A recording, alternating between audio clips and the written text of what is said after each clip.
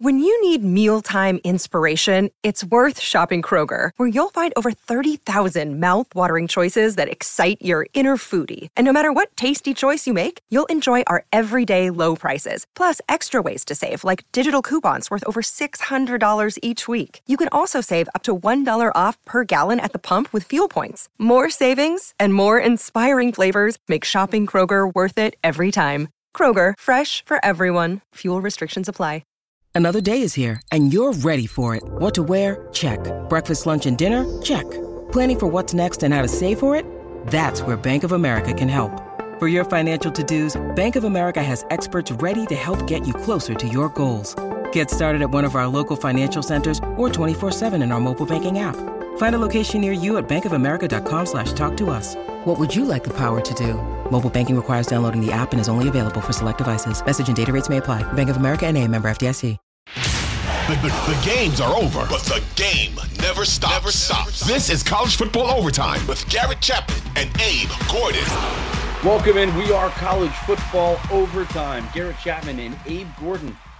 Abe, we had a crazy week. We have some chaos that's brewing in college football, and we are really excited to get into all of that conversation this evening, or this morning, I should say. Yeah, so Georgia, Georgia Tech, Alabama, Auburn, Michigan, Ohio State, tons of huge games. And it felt like we had the opportunity to lose a lot of games or to jump into some chaos. But that didn't end up happening. I think we had two top 10 teams losing. Louisville is included in that total. But look, the winners only won by what? An average of 5.8 points who played on Saturday. We have a lot of college football to talk about. Abe, do you feel like we're running headfirst into something crazy? I actually do not. I think we narrowly escaped it on multiple fronts this past weekend, to be honest, between Alabama, Washington, Florida State, obviously the way things ended in the Big Ten. I thought we were close in a number of situations, but ultimately we did avoid it. I am on the other side of where we are heading into conference championship weekend. I think it's pretty clear cut in my opinion. If certain teams win, they're in. If certain teams win, they're out. I don't think it'll be the difficult discussion that many people think it will be. Yeah, one of the biggest ones that we'll get into quickly, the University of Kentucky, they beat the Louisville Cardinals. I think it's the fifth year in a row that they've won this game, something crazy. They've really dominated this football game. Mark Stoops and company, 38-31 is your final. Jack Plummer with the interception here. Jawar Jordan actually puts together a pretty good game despite the hamstring injury, as does Jamari Thrash, 60 yards for the wide receiver in this one. But the biggest thing is the runner-up potentially in the ACC, the number 2 seed in the conference as we head into championship weekend, now has 2 losses. Where do they fall in the rankings? How does this affect Florida State? What do you think?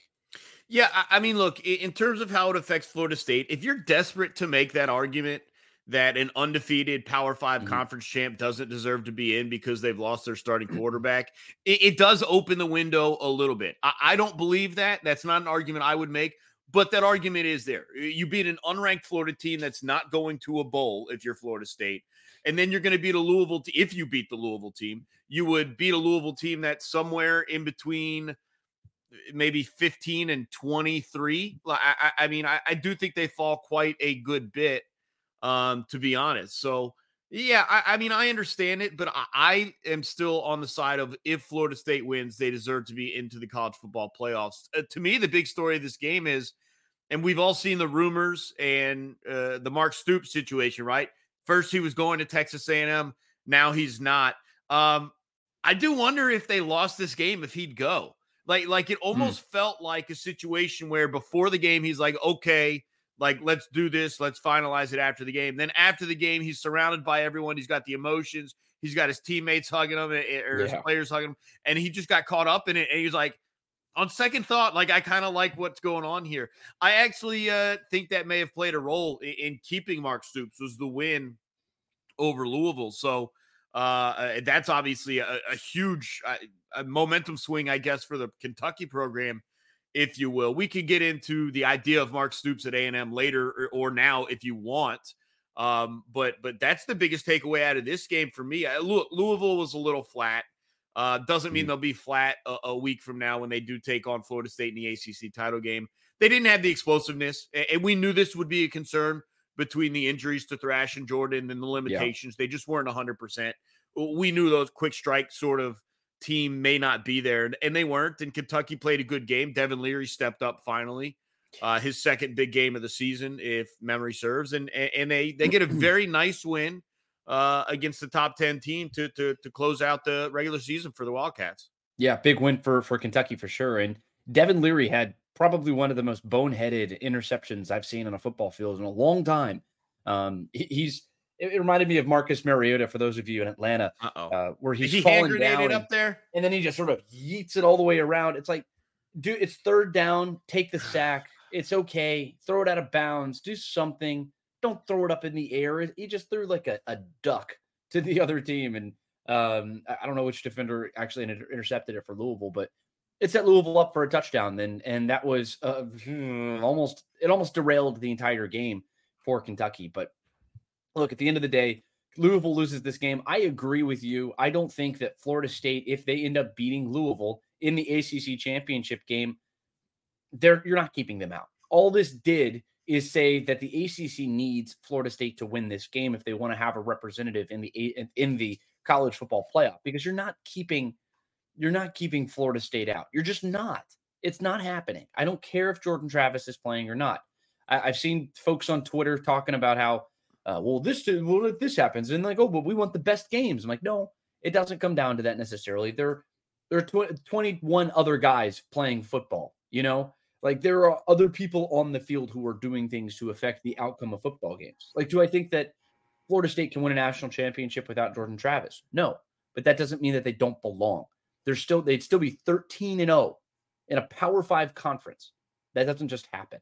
It doesn't just happen. So there's no chance that they get eliminated. But we do have 4 undefeated teams. We have 4 one-loss teams that are within striking distance. Texas is one of those teams. Oregon is another one of those teams. Both of those just trounce their opposition on state games. 57-7 for Texas, 31-7 for Oregon in Civil War.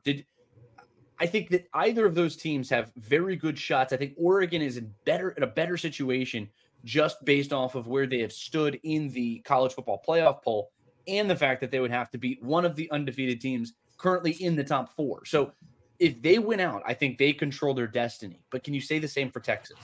No, I think you're right. Oregon's in a pure win and you're in situation. I believe personally that Alabama is too.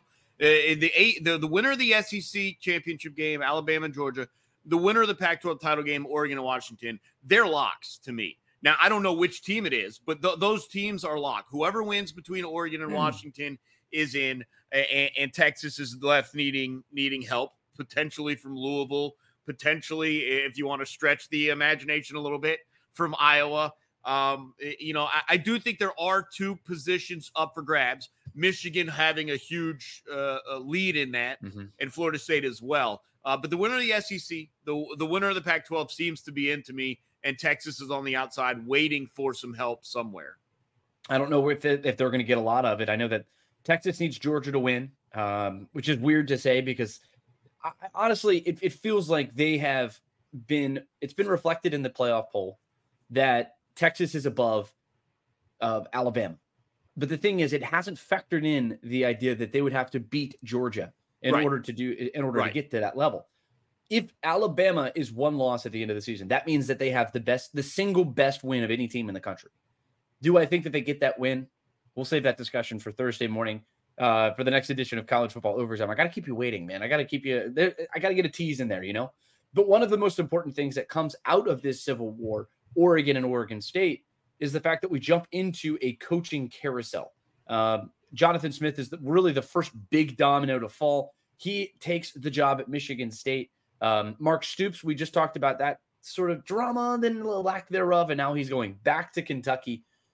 Mississippi State is also set to hire the offensive coordinator for the Oklahoma Sooners, Jeff Levy. Those are the big decisions that have come out. Of course, Houston just fired their head coach. San Diego State, I think their head coach is moving on. The carousel is in full motion. And now that we've officially ended the regular season, I fully expect to see a lot of hires start to happen over the next couple of days. But Jonathan Smith, I want to start there. What are your thoughts on that hire? Yeah, it's going to be really interesting. I don't know if I feel the way about Michigan State that everyone else does in terms of what they can become as a program. But it's about certainty, and it's about the conference at this point, and the uncertainty that you would face by remaining at Oregon State is a little too questionable. And I think that's why this move gets made. If the Pac-12 still exists, and you've got Oregon and Washington and USC and this whole group, I don't think Jonathan Smith makes this move. I really don't. But not knowing what the future is for Oregon State, I understand why he looks to find a little more solid ground doing so in the Big Ten. And it's just, look, you got a long way to go with that program. You start just like any other rebuild, right? You got to start by getting bowl eligible, and then you hit 8 wins every year, and then you see what you can do from there. So it's going to be very interesting to see. But he had done a great job at Oregon State. And you do look forward to seeing if they can get back to where they were a couple times under D'Antonio. Don't forget, they were in the Big Ten title games. They were in discussions, top 20 regularly under Mark D'Antonio. They went to a college football playoff. You can play legitimate high-level football at Michigan State, but they haven't been there for quite a while. So we'll see if Jonathan Smith can get that going. By the way, Indiana also fired their head coach, my alma mater. So we'll see what they can. They play football at Indiana? Not well, but they play it.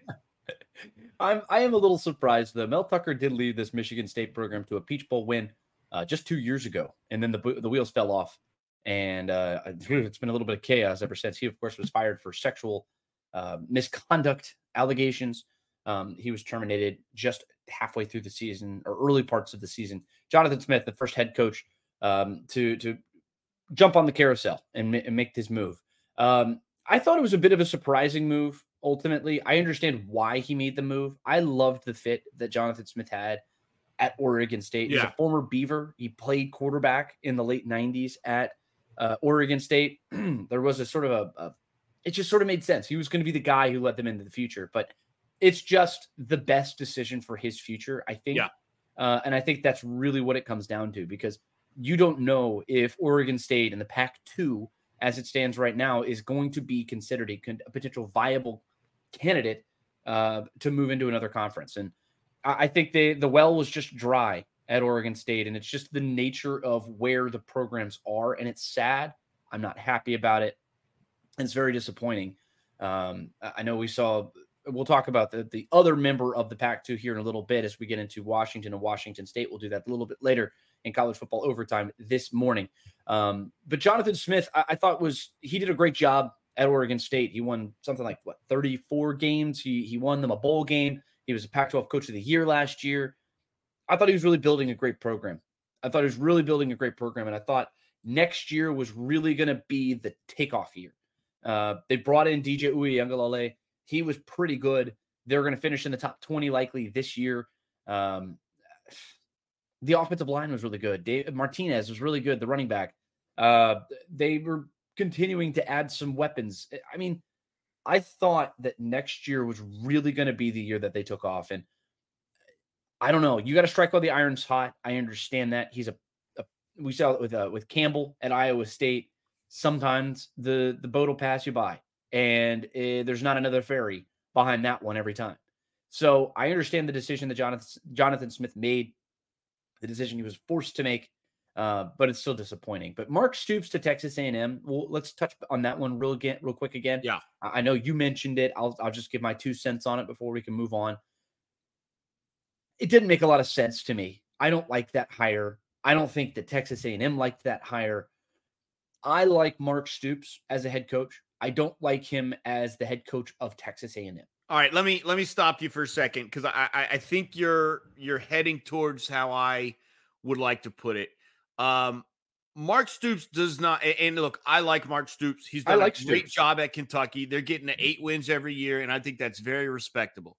Mark Stoops, to me, does not feel like a head coach that's winning a national championship, and that is what Texas A&M is looking for. That's why it was a little questionable to me, not the reporting, but the idea that he would leave to be there doesn't feel like he was going to win a national championship at A&M. That's why it didn't really make a lot of sense to me. I like him a lot. He's done a heck of a job. And sometimes, and we've talked about this before, understanding your program and what you can accomplish.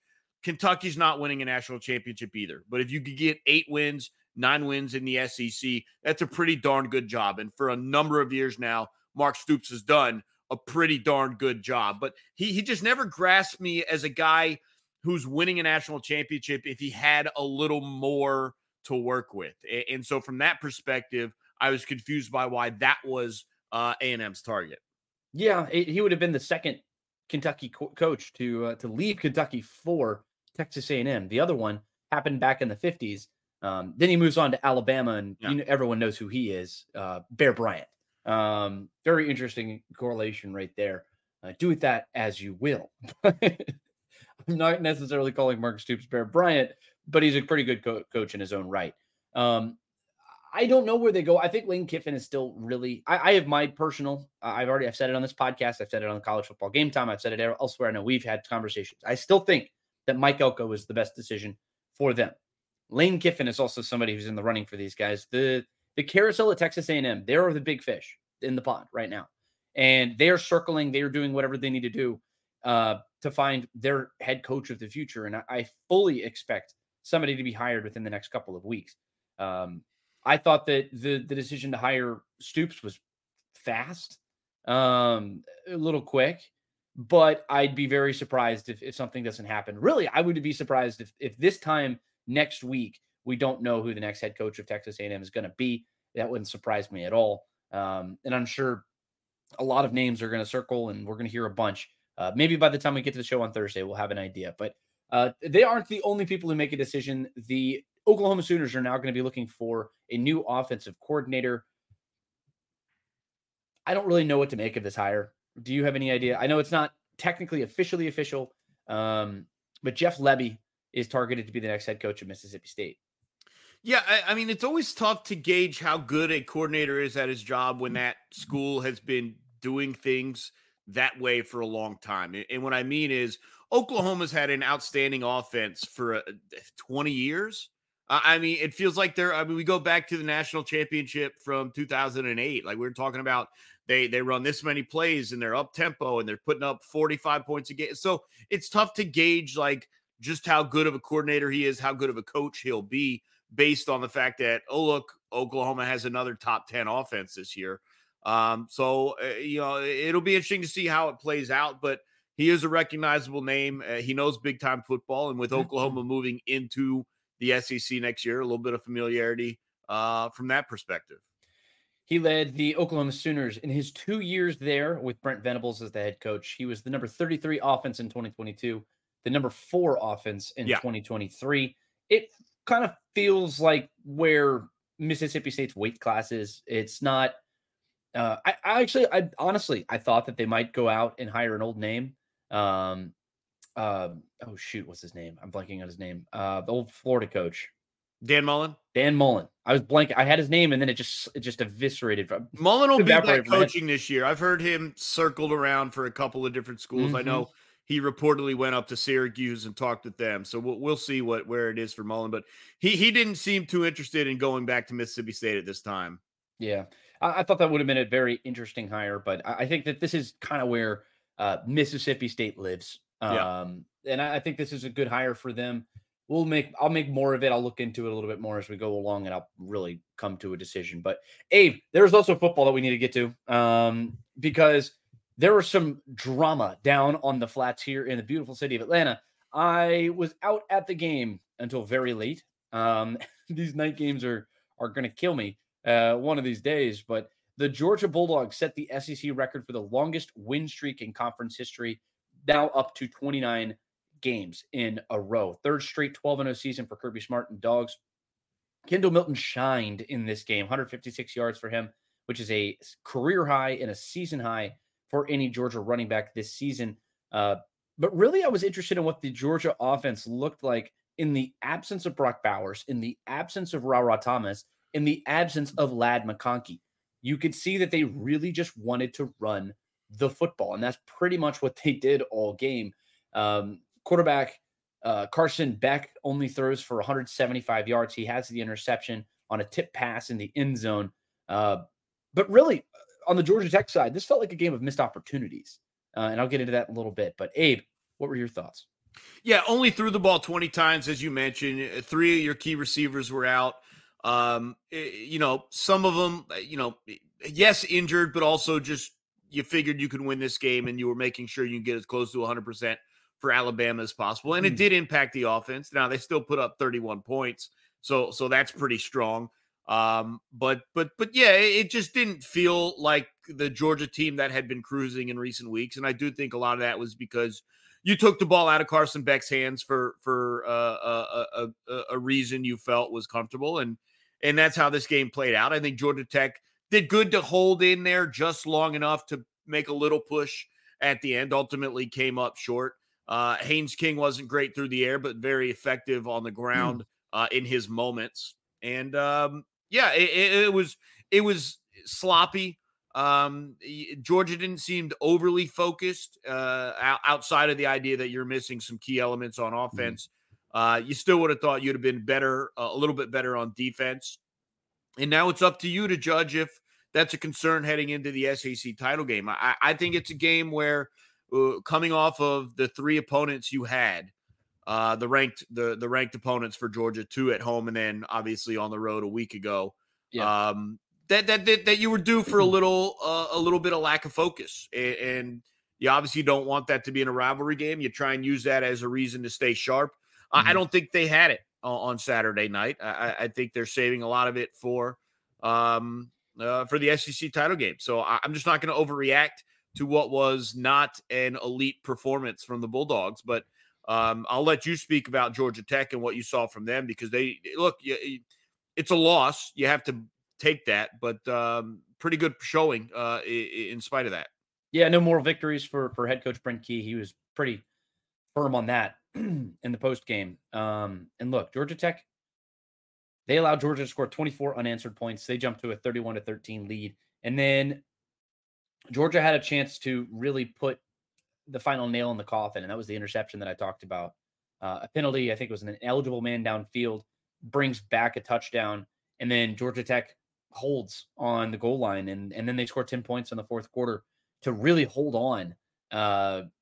And look, they did everything that they should have done to win this game. Like when we previewed this game on Saturday on College Football Game Time, and then on last Thursday when we talked about it right here on College Football Overtime, I said that they had to do 2 things. I said they had to win the turnover margin and they had to run the ball successfully. They did those 2 things. They won the turnover margin 2-0. Almost won it 3-0, by the way. And then they ran the ball successfully. They had 205 yards on the ground. They were only the second team to do that to a Kirby Smart defense since 2018, Abe. Albeit the second time this season. Auburn was the other one that did it. And of course, you saw that Georgia struggled. And what did those 2 teams have in common? They had running quarterbacks, mobile quarterbacks who like to extend plays and do things with his legs. So that's going to be a major key going into Thursday, but we'll get into that on Thursday. But look, this is a Georgia Tech team that in the last 3 seasons, they had been outscored by Georgia 134-21, including a game that they lost 45-0. This was a fantastic effort. Like Eric Singleton, like he came about this close to getting a touchdown right before the half. That would have made this a very interesting game, which would have, I don't know if it was going to tie it up. I don't remember what the exact score was at halftime, but it would have changed the complexion of this game. He misses by this much. And of course, then they miss a field goal on the next play. This was an opportunity that Georgia Tech missed out on.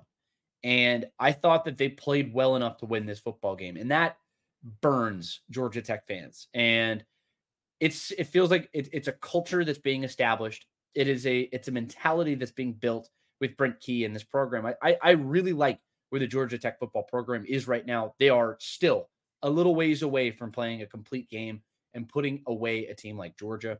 But I think that there's room to build. And I think that this is the first thing in a couple good building blocks that we're going to see down the line as they play in their first bowl game since 2018.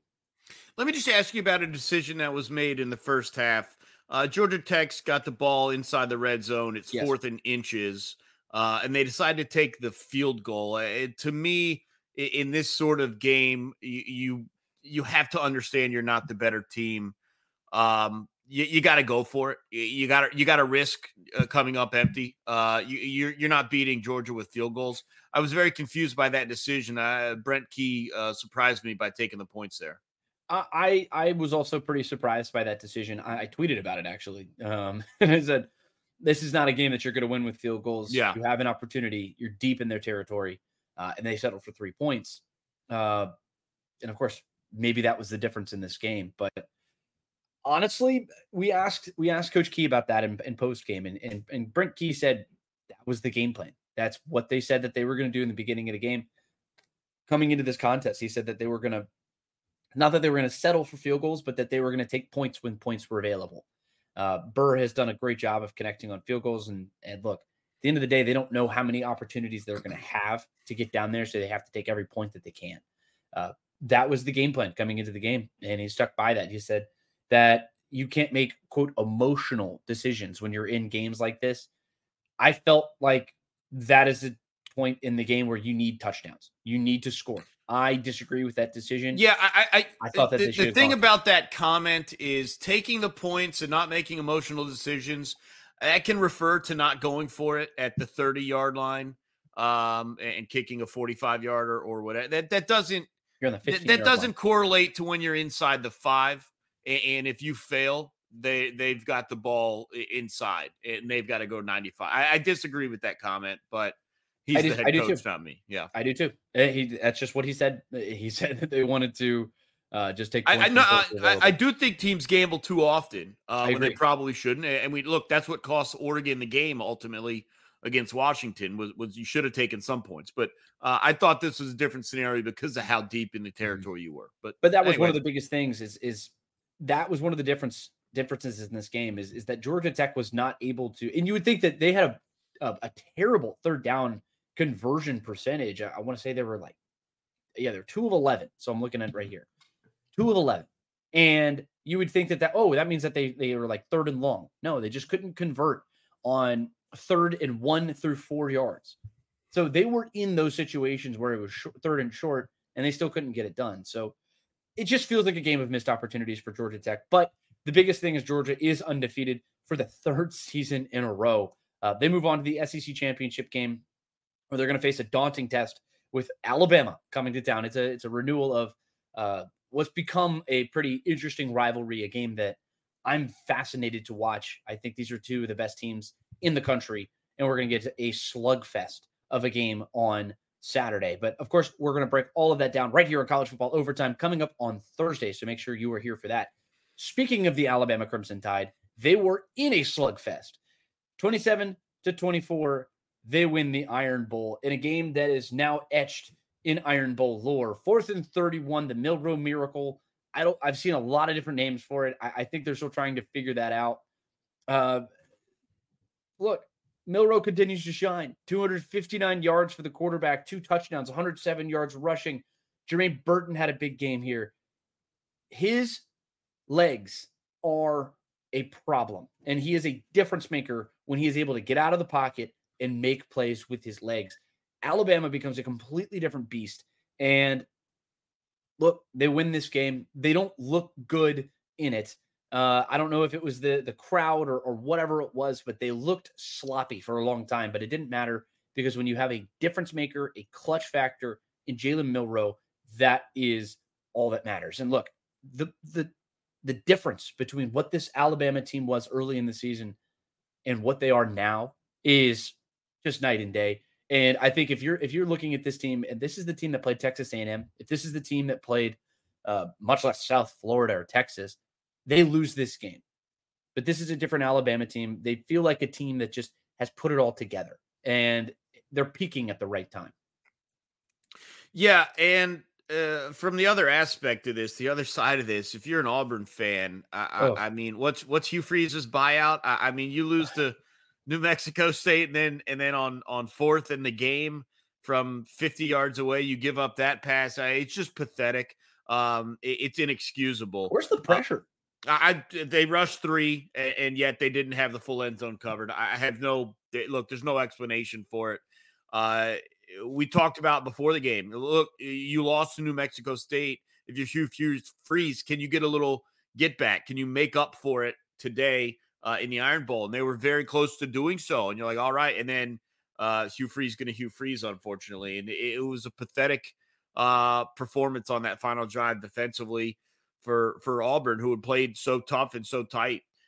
Look, I agree. I was not impressed with Alabama, but in the end, I haven't always been impressed with Washington either. I wasn't impressed with Michigan against Maryland, but wins are not easy at high-level college football. And to remain in the discussion for the college football playoffs, it was a game that Alabama needed to have. And they brought this one home. It was kind of stunning because it did look like it was gone. Even with an SEC, if they had lost this game, even with an SEC championship, they're not in. And so now they're back to playing for all of it a week from now. And yeah, Milroe is dangerous with his legs. I still see way too much reliance on the pass game, on guys being uncovered deep. We'll see how that plays out. We'll talk about that as we game plan for Georgia and Alabama. But at the end of the day, I am pleased with the result because I wanted the SEC championship to mean something for both teams, not just for Georgia, and it still does. Yeah. I mean, and we ran into that situation last year where you have a pretty good LSU team, but they had 2 losses and it was just going to be too much for them. Excuse me. Jalen Milroe is, of course, the story of this game, but Auburn, they run the ball really well. Yeah. They had you could see what the game plan was. Just they found some holes. They found some holes. And I think without trying to get in and start previewing Georgia and Alabama, this is very difficult to do because that's all I want to talk about now. I'm so excited about that, but I want to give Auburn their flowers for playing as well as they did on offense, despite Peyton Thorne throwing 2 interceptions, only completing 91 yards, or going for 91 yards. And oh God, it was a dreadful completion percentage. But they ran the ball really well. Peyton Thorne, 57 yards on the ground. Damari Alston, 85 yards on the ground. Jarquez Hunter, 93 yards on the ground. 6.6 yards per carry, 8.5 yards per carry for Alston. Wow. Like it wasn't just the quarterback. Like when we talked about Auburn running for 200 yards on Georgia earlier this season, it was quarterback runs and it was broken plays and the quarterback just like sweeps out to the outside and it's just sort of big play happens. That's not really the way this game happened. It was running backs gashing. And Alston runs for 56 yards in this game. He has 1 run of 56 yards. Jarquez Hunter has a run of 42. They were getting gash plays. They were picking up yards on the ground in chunks. And Auburn, I mean, you see the identity, but damn it, they need a quarterback. They need somebody to be able to complete the passes down the field if they ever want to get to that next level. If you had that in this game, that's probably the difference. And I see what Hugh Freeze is building. It's going to take some time. And I think he's going to be very active in the transfer portal coming up this offseason. But they do get to play in a bowl game. They're 6-6. Hugh Freeze in his first season at Auburn, they are going to be playing in a bowl game coming up in December. But it feels like a season of missed opportunities, of course, for Auburn. They had the big skid, and then it felt like they got back on track with that win against Arkansas. But they rebounded it in a nice way. You lost to an embarrassing, disgusting game to New Mexico State just last week. And then you respond with this effort against Alabama. You said that what's the Hugh Freeze buyout? I completely disagree. I know you're joking, but at the end of the day, it's like, look, this is an Alabama squad that felt like it was a team. It feels almost like a team of destiny, and I hate using that phrase. They have a miracle at the end of a game, and I know Auburn's been the benefactor of some miracles in this rivalry in recent years. So I felt like almost like Alabama was due, right? It's just wild. Yeah, no, I mean, obviously the buyout comment's a joke, but you still got to find a way to win this game from the position you were in. It's completely inexcusable. And yeah, obviously he's not on the field making plays, but between last week and then how this one ended, it's not a good look to the start of your career there at Auburn. Not fun, but quickly, I want to get into something. The South Carolina Gamecocks had an opportunity to beat Clemson, but they lose 16-7 is your score. I just have a quick comment on Dabo Swinney, and I'll let you follow up if you have anything else you want to say on it. Dabo Swinney has done a great job, and I ripped him on this podcast. I've ripped him on the show. I've ripped him on air. I've done it in a lot of different ways because he deserved it. But he's righted the ship, and it wasn't pretty. It wasn't always easy. But they finished the season with what? I think they won 4 games in a row, 3-4 games in a row. They had the big win against North Carolina last week, Georgia Tech. They dominated Georgia Tech. And then they just sort of win this sort of slop fest against South Carolina. But they do it with defense. They found an identity. They want to run the ball. They go for 219 yards on the ground here. And then they play suffocating defense. But at the end of the day, they need to figure out the quarterback position. Cade Klubnik has been not good.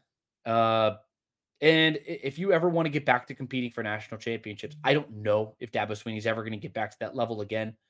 They finished the season 8-4, which is a far cry from where they were just a few weeks ago.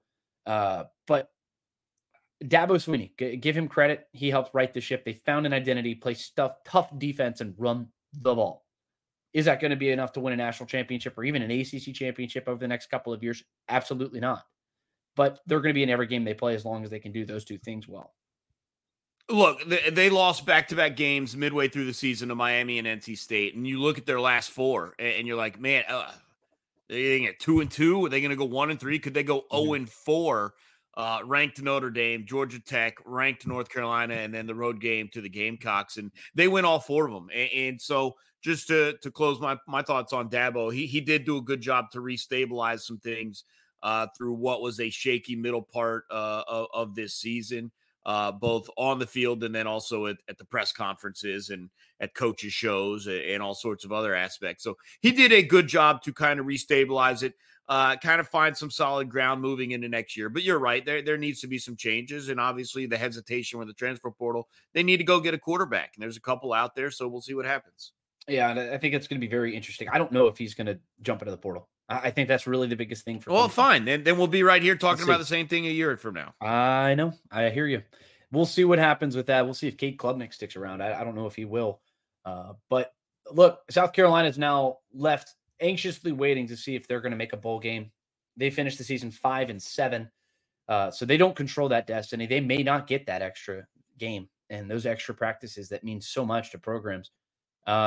Season is just a disappointing season for South Carolina. It ends with a dud against your arch rival, and it wasn't pretty for Clemson, but it doesn't matter. You do the big thing, and you keep your opponent out of a bowl game, and you finish the season on a hot streak. And let's move down to the Sunshine State real quick, Abe. And I know this was a frustrating game for you. I know you're a big Florida guy, but look. The Gators score the first 12 points in this game, and they look like they are well on their way to upsetting the Noles. Then it's 24-3 unanswered, 24-3 run for the Seminoles, and they finish the season undefeated for Mike Novell. What are your thoughts here? Yeah, this was a disastrous showing for Billy Napier. Florida had control. They were the better team for a large part of the first half. They did not take advantage of the situations they have. And Billy Napier was very, very soundly outcoached.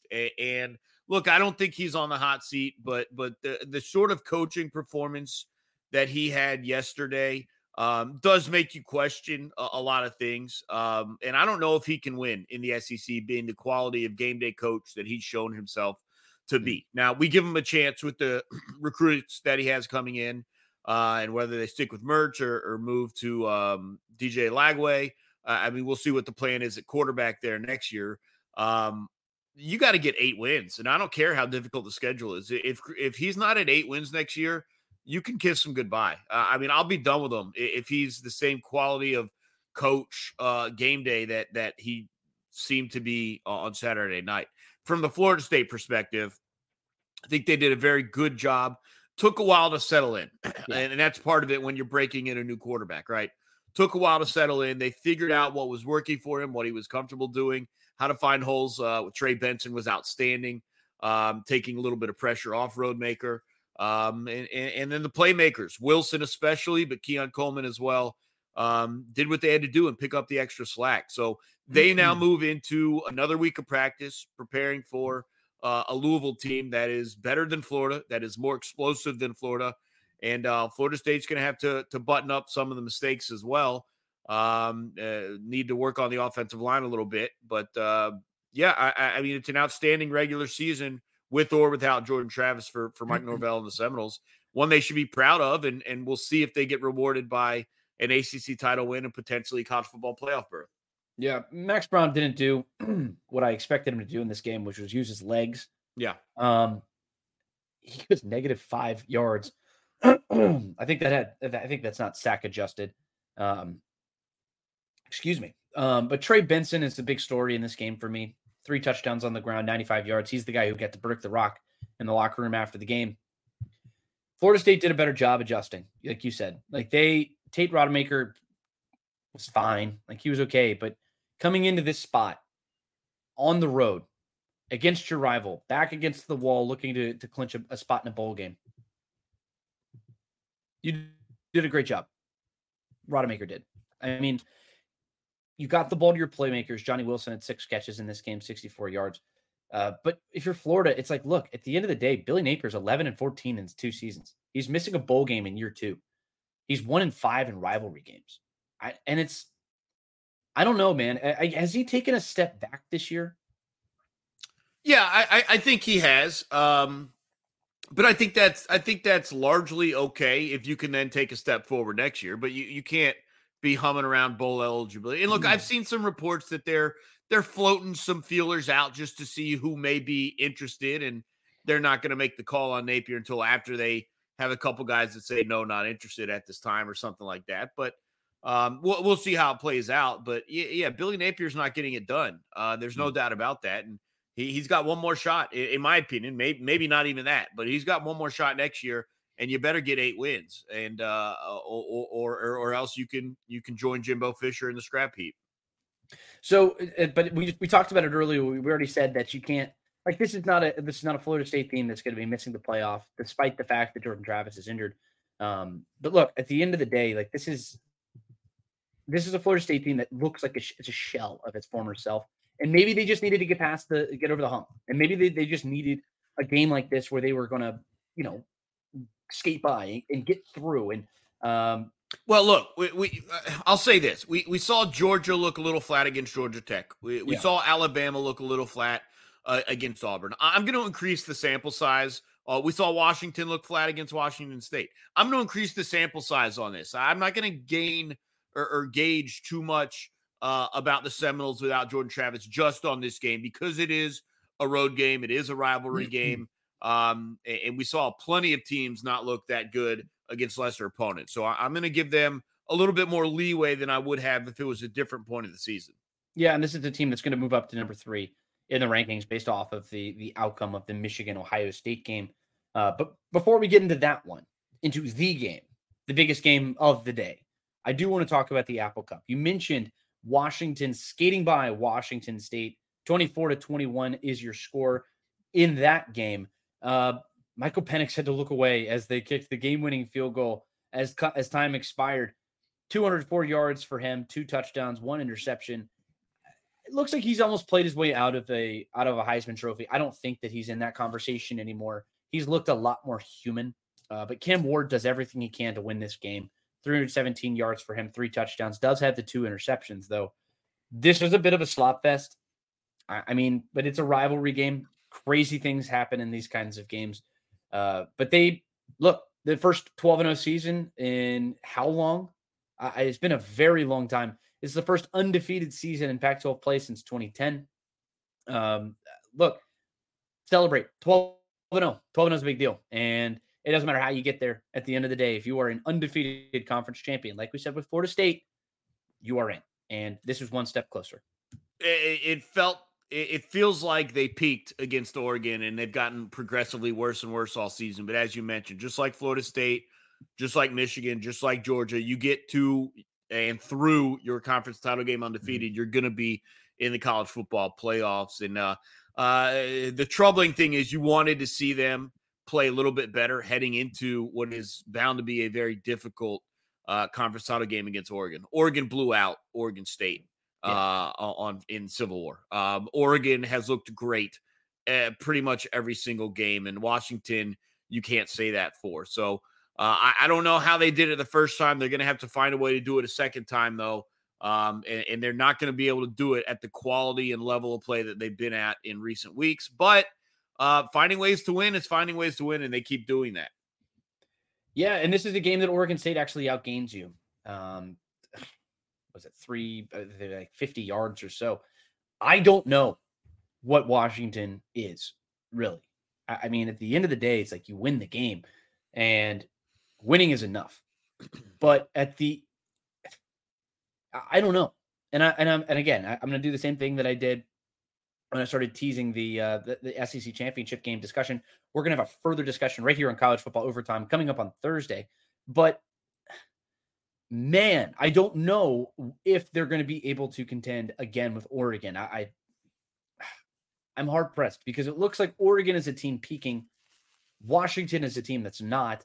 They're doing enough to win, but Bo Nix looks unstoppable right now. Bucky Irving, he looks like a beast in the backfield. I mean, you've got playmakers too. Rome Odunze he was a beast in this game. 7 catches, 120 yards, 2 touchdowns.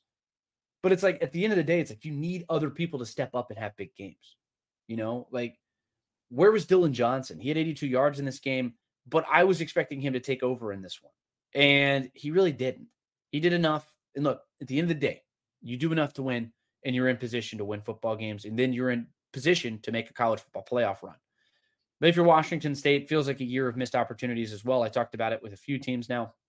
This is the 3rd team in a row that's going to miss a bowl game that we've talked about that finishes the season 5-7. I don't know. They looked like a much better team at one point this season, and then the wheels just fell off. The defense played well. They held Washington to 300 yards. They sacked Penix twice, and ultimately the offense, ironically, is the thing that just doesn't get it done. I'm a little disappointed for Washington State and how that season finished. I've been off of their bandwagon for a while. I understand how they started and some of the games that they look great at the start of the season. They actually ended up being ranked at one point, but that's why you don't play a full season. That's why you don't take a 3-game sample size or 4-game sample size and presume something. And kind of on the flip side, same thing with Arizona, right? You buried them early on in the season, and now look what they've become, a top 15 program, or at least this season. So, disappointing, no doubt about it, based on where you start. We've seen starts like that and finishes like this cost coaches their jobs, if you make that a habit. So just something you want to avoid next year. Yeah, so last one for us today, I do want to get into the game of the year, likely. Michigan and Ohio State. Michigan wins its 3rd game in a row against Ohio State. Ohio State looked like they figured everything out. They were on top of this rivalry. It looks like they were never going to fall off anytime soon. And this is a squad that had won 8 games in a row, including 7. Perfect 7-0 for Urban Meyer when he was here. Michigan has just taken complete control of this rivalry. They win 30-24.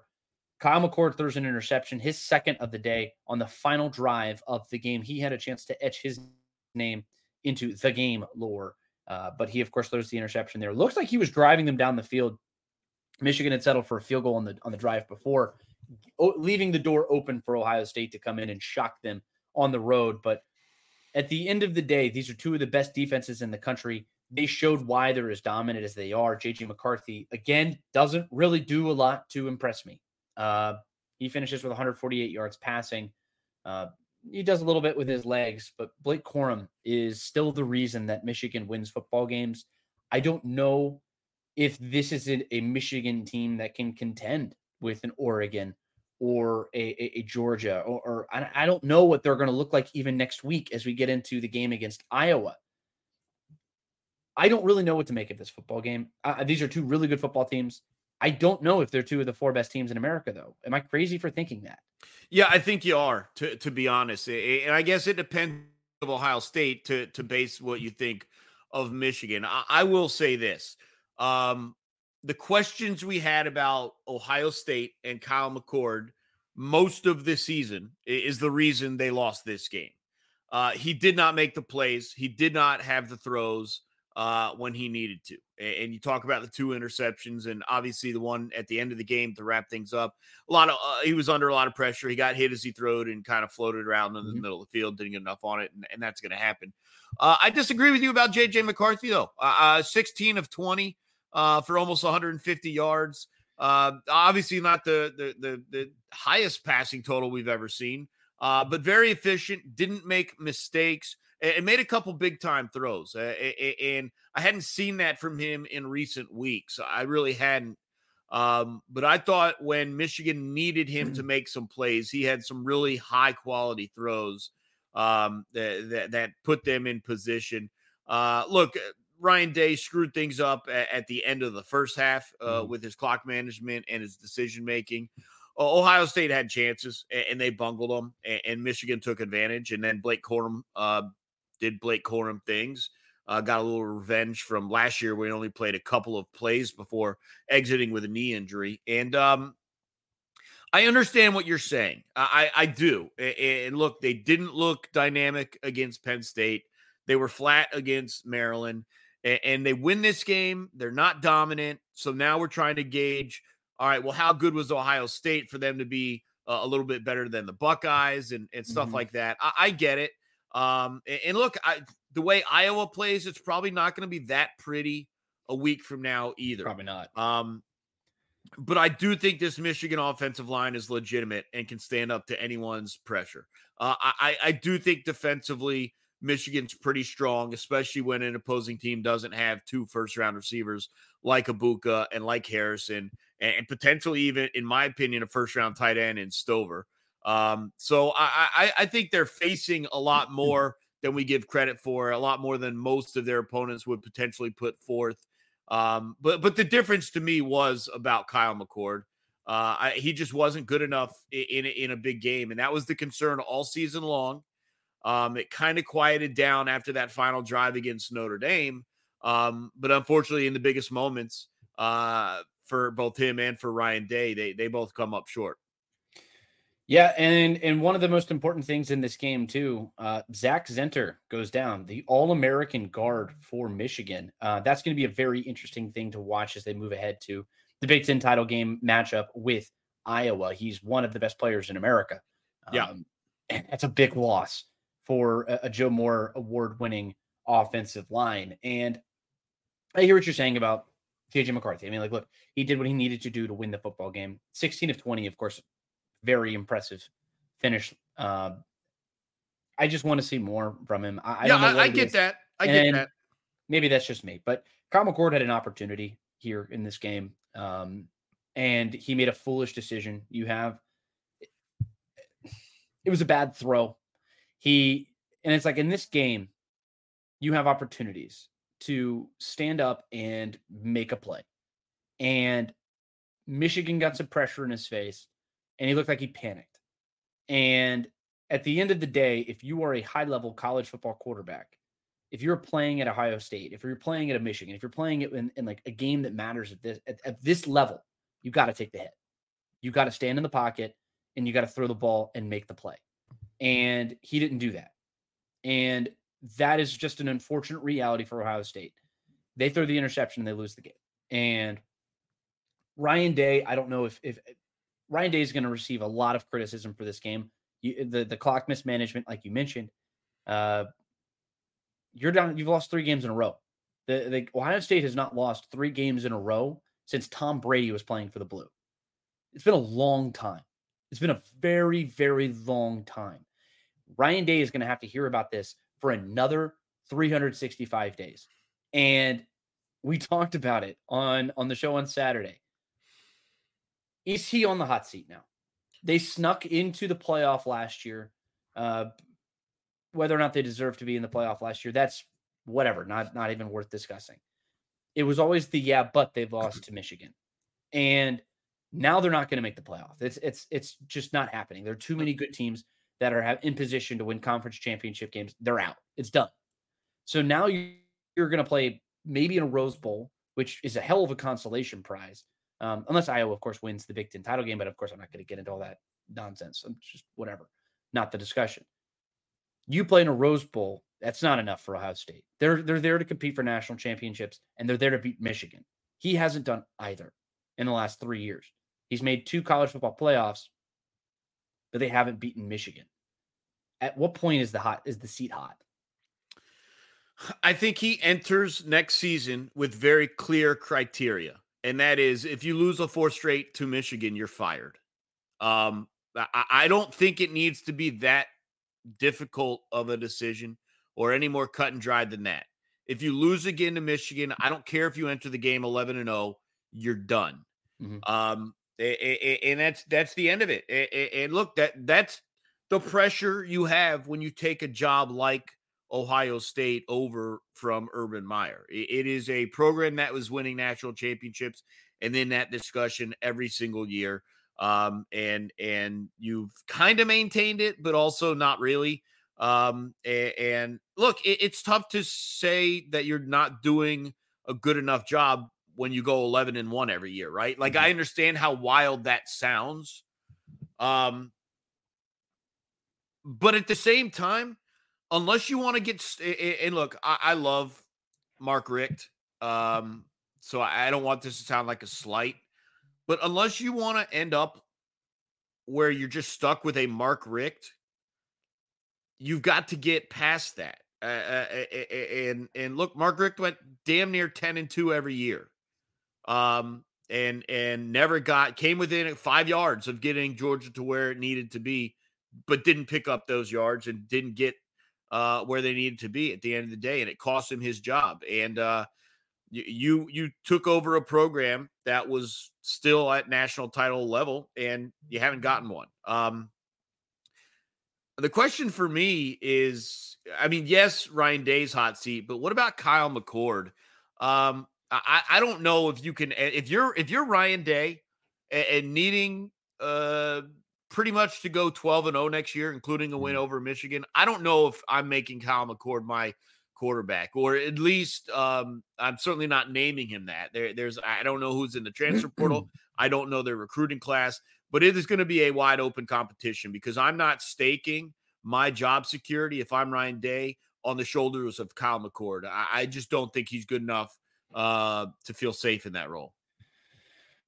No, probably not. But they do have a very talented quarterback by the name of Air Nolan from Langston Hughes right here in Atlanta, who's going to be going up there next year. He's the number 1 dual threat quarterback in the class of 2024.